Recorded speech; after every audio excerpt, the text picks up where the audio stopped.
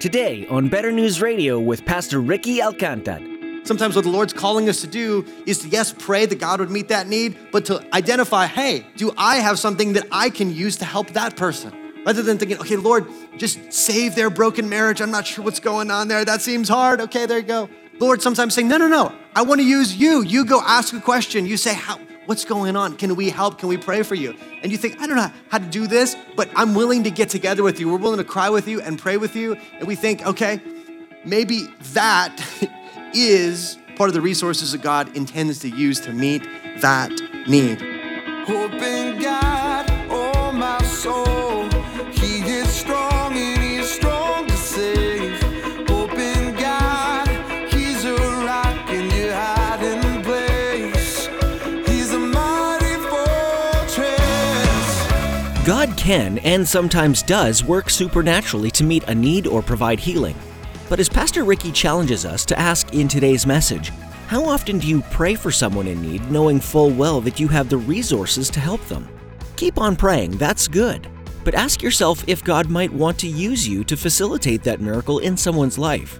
As a member of His church, a physical extension of Christ in this world, you need to be open to act when God gives you the opportunity.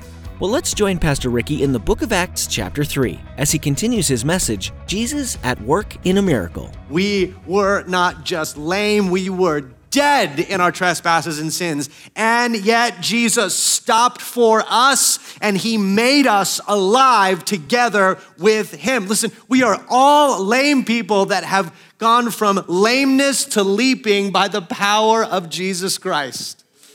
Listen, that's our story. That's our testimony. And so we should see the needs around us, but we should be even more aware of the power of Jesus to meet those needs than we are of the needs. Right? We see the needs, we acknowledge them, move toward them, but we know and have confidence that Jesus has the power to make a difference. Third section, last section, this work happened to point to Jesus. Verse 8, I love this language, and leaping up.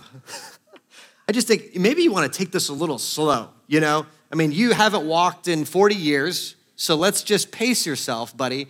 And he sees like the life come back into his legs, and he jumps up like a Russian Cossack dancer, right? He is like leaping up. He stood and began to walk. I love this. And enters the temple with them, walking and leaping and praising God. And all the people saw him walking and praising God and recognized him as the one who sat at the beautiful gate of the temple asking for alms. And they were filled with wonder and amazement at what had happened to him. Now see, what's awesome about this story is this didn't happen like everybody's, oh, what's gonna happen? This is almost, people are coming in and out of the temple. This man's there, they stop. This miracle happens in this side of the entrance. And all of a sudden, this guy, the first thing you would notice is this guy starts whooping and yelling and singing whatever psalms he can remember. And so Peter and John it sounds like they just continued into prayer. So they're just going into prayer. And this guy is like a Russian Cossack dancer dancing all around them and yelling and whooping. And people are at first thinking, what is with that guy? And then when they see him, they go, is that the guy from the front? Listen, this guy, he's been lame. He's about 40 years old. He's been lame his whole life.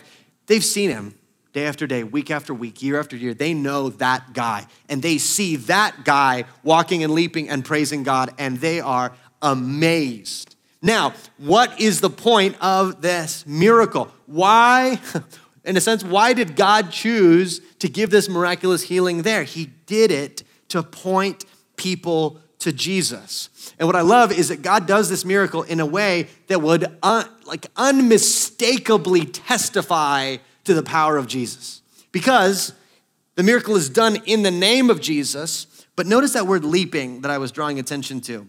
That word leaping echoes a passage in the Hebrew scriptures from Isaiah 35. So Isaiah 35 is all about when God returns as king and makes all the world right? He sets right all of the brokenness of the world. Isaiah 35:6 says this, then when God returns, then shall the lame man leap like a deer, and the tongue of the mute sing for joy. That word leaping here is the exact same quote as the Greek Old Testament, the same word leaping.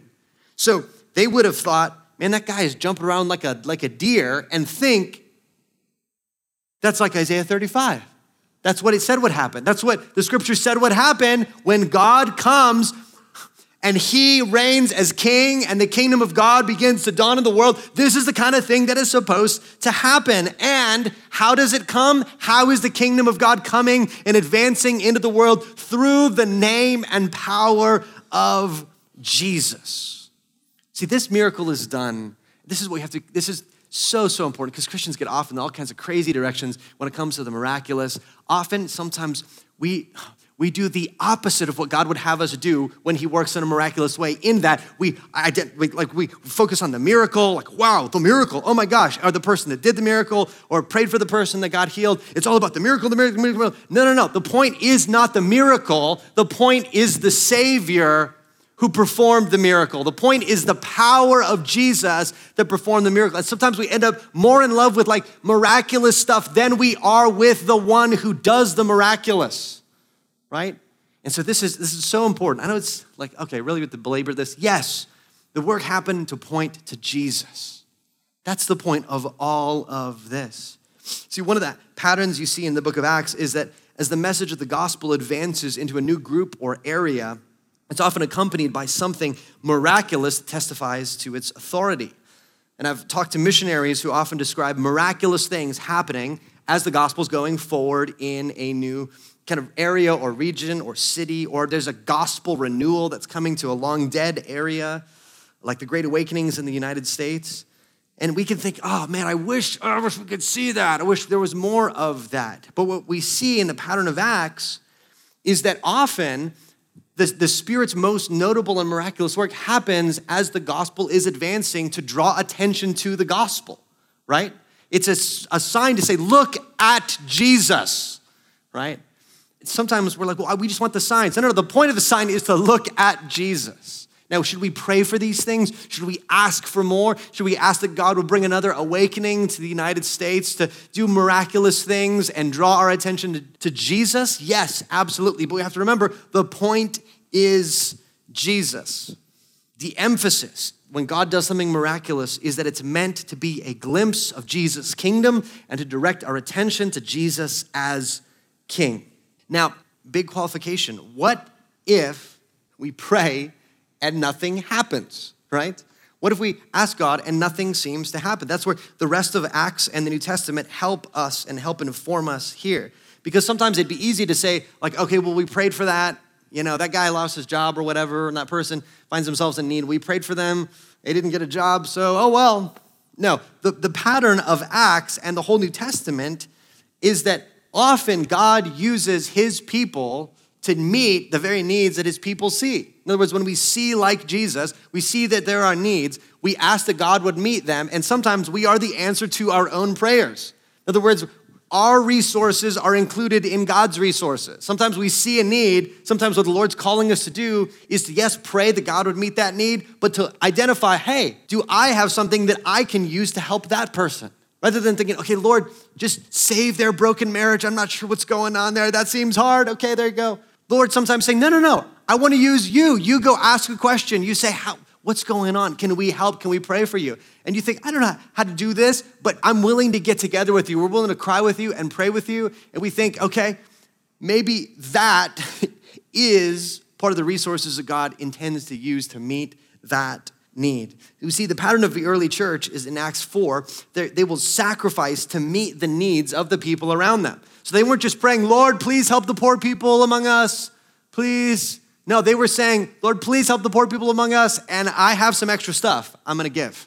And I don't have any extra, but I'm still going to give, right? That was the pattern of the early church.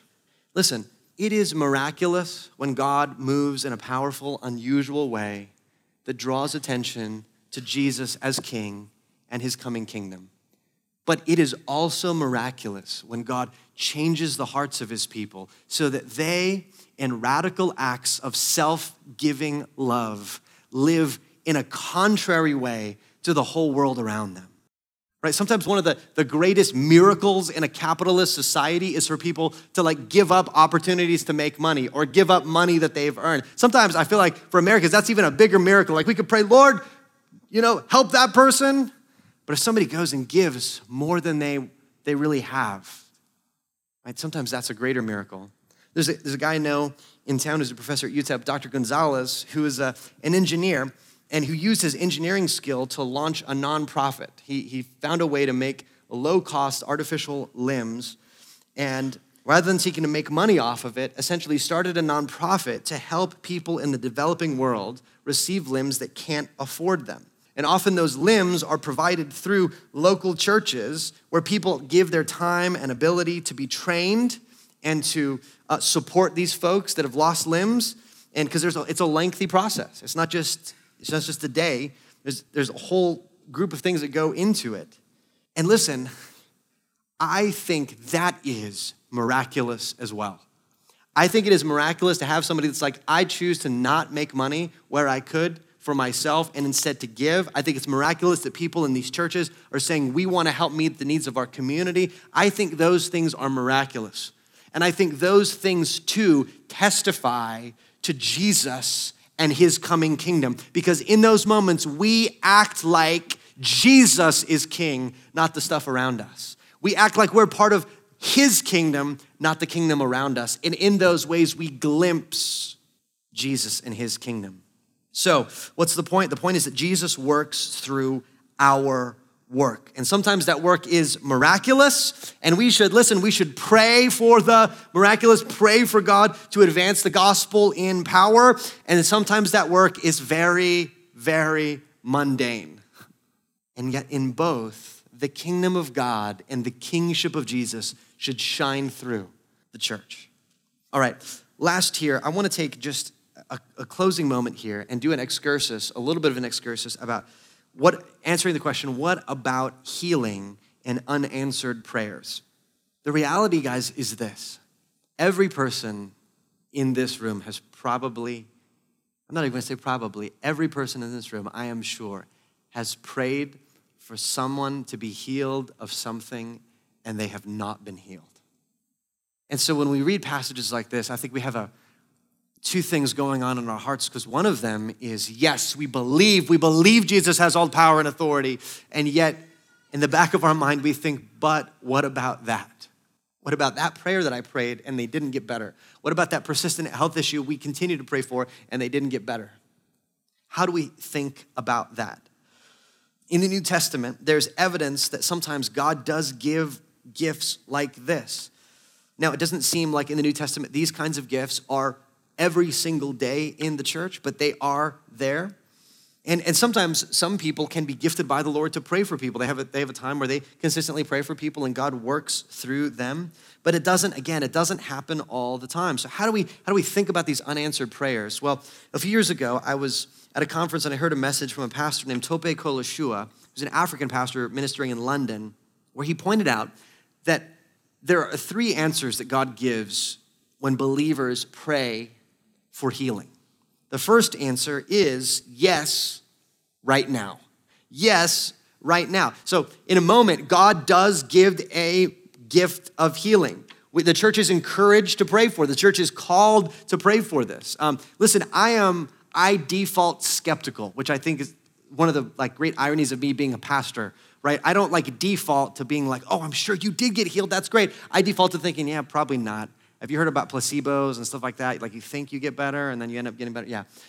And so a few years ago, I was at the conference where this guy, Tope Kolashua, was preaching. And I know they're going to have a time at the end of the conference where they're going to pray for people that have health issues. And at that time, I was having this intestinal issue and some stomach problems and issues and pain. And I was about to go in, follow up with the doctor, and get assigned a whole battery of tests to investigate this. And so as I'm listening to him, I'm thinking this is helpful, et cetera, et cetera. And then they have a time of prayer, and I'm not really wanting to raise my hand because I'm here's what's gonna happen. I'm gonna raise my hand, I'm gonna get prayed for, I'm not gonna get healed. That's the way it's gonna go. Yes, I'm a pastor, but sometimes I have those thoughts too. And so one of the guys I was with kind of elbows me are you gonna raise your hand? Or am I gonna raise my hand for you? And so I raise my hand. And now listen, we believe God can give senses and impressions, and we thank God for that. All of that has to be governed over and by the Word of God. Like our feelings of what God may be saying are not a substitute for the Bible. If you ever have a sense you're supposed to contradict the Bible, that's not God you're hearing from. And so in the moment, though, I felt like God impressed on my heart I felt He impressed, I'm going to heal you because of your unbelief. Like rather than healing me because of my faith, it's like, I don't really believe this is going to happen. And the Lord's like, I'm going to heal you because of my unbelief. And so I prayed. It felt like the presence of God was there. The next day, I'm leaving to go back home, and I get more sick than I have ever been on an airplane. I have like horrible nausea and all kinds of stuff. And I get wheeled off the plane in a wheelchair. Jen takes me to the ER to get checked out and get fluids and stuff. And I'm thinking, that was the weirdest prayer answer ever.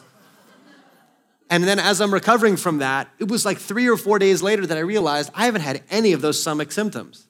I have no idea I haven't even thought about it for like 3 days. And so then I go to the doctor 2 weeks later, and they're asking me about all the symptoms, and they're ticking through. And at the end, they kind of close the book, and they say, well, listen, we could do a bunch of tests, but it sounds like, and I don't know how, but it sounds like your symptoms are gone, and you don't need them, and if they come back, we'll do the tests.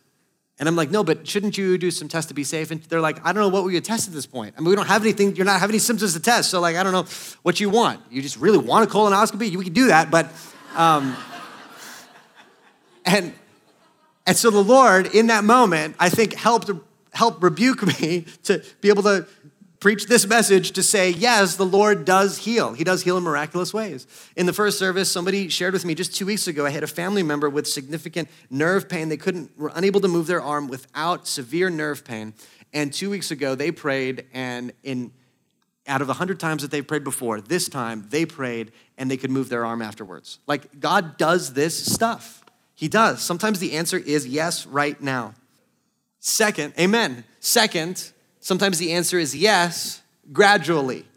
Sometimes God doesn't heal in the moment, but gradually. Sometimes you pray for somebody and it gets a little better, and you keep praying and it gets a little better. Sometimes that happens. Or sometimes God can work through the natural means of doctors and medicine or the body's own healing process. And listen, I heard a pastor say, well, that's not really answers to prayers for healing if your body just heals itself. Listen, man, here's the reality.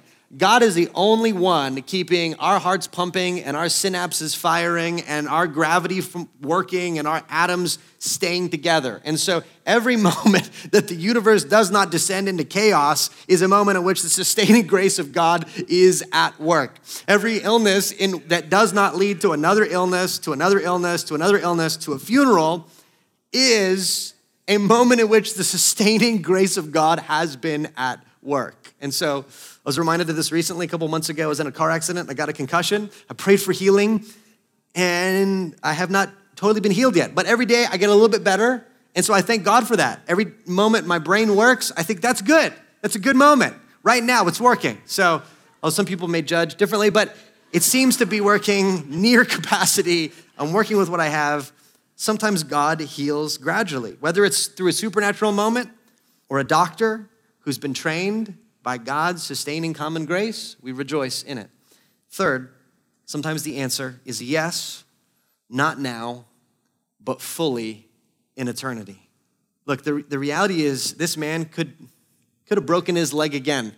Maybe he did. I don't know. He was leaping a lot. So, and listen, this is the reality. If this man lived long enough, he would get old and he would probably not be able to walk again.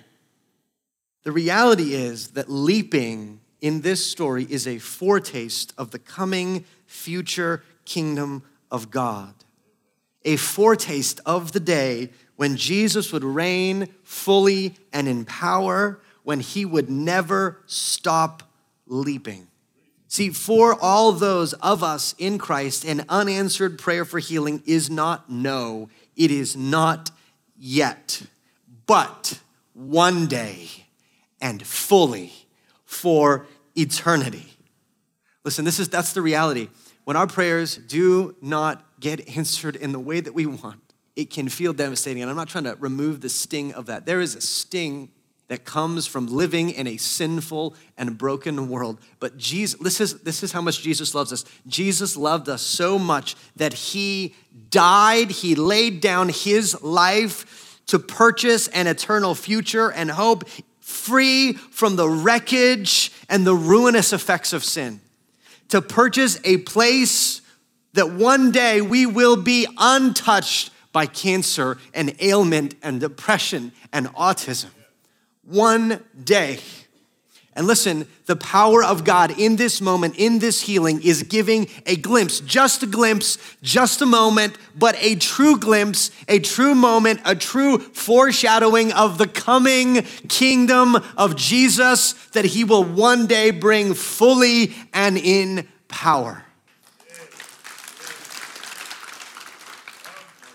And listen, remember that the point. This is the point to Jesus. And so, friends, the difficulty is that sometimes, at times, God decides in his purposes that the way that we will point to Jesus is not in experiencing a miraculous healing, but enduring and suffering well with hope, holding on to the glimpse of the kingdom of God that we receive in Christ. Listen, I think one of the greatest experiences of foreshadowing the coming kingdom that Christians can be in our world today is that we can be the people that feel and see all at once the ruinous, destructive effects of sin and yet refuse to lose heart because we know that one day every symptom will be cured. One day every lame person in Christ will be restored. Every blind person in Christ will see. And we hold on.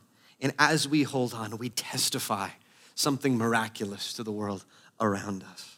So what's the point? The point is this, if I could wrap it up this way, that we should go out seeing needs. We should be the people who see the needy and the marginalized and the ignored. Listen, the American dream has no room for people who are disabled, for people who are depressed, for people whose kids are perfect but have learning disabilities, for people who are on their fourth marriages, for people who can't seem to shake their addiction, for people who can't hold down a job. The American dream doesn't have room for people like that and their vision of a perfect family and 2.5 kids and a white picket fence, but the kingdom of God has room for all of them and more.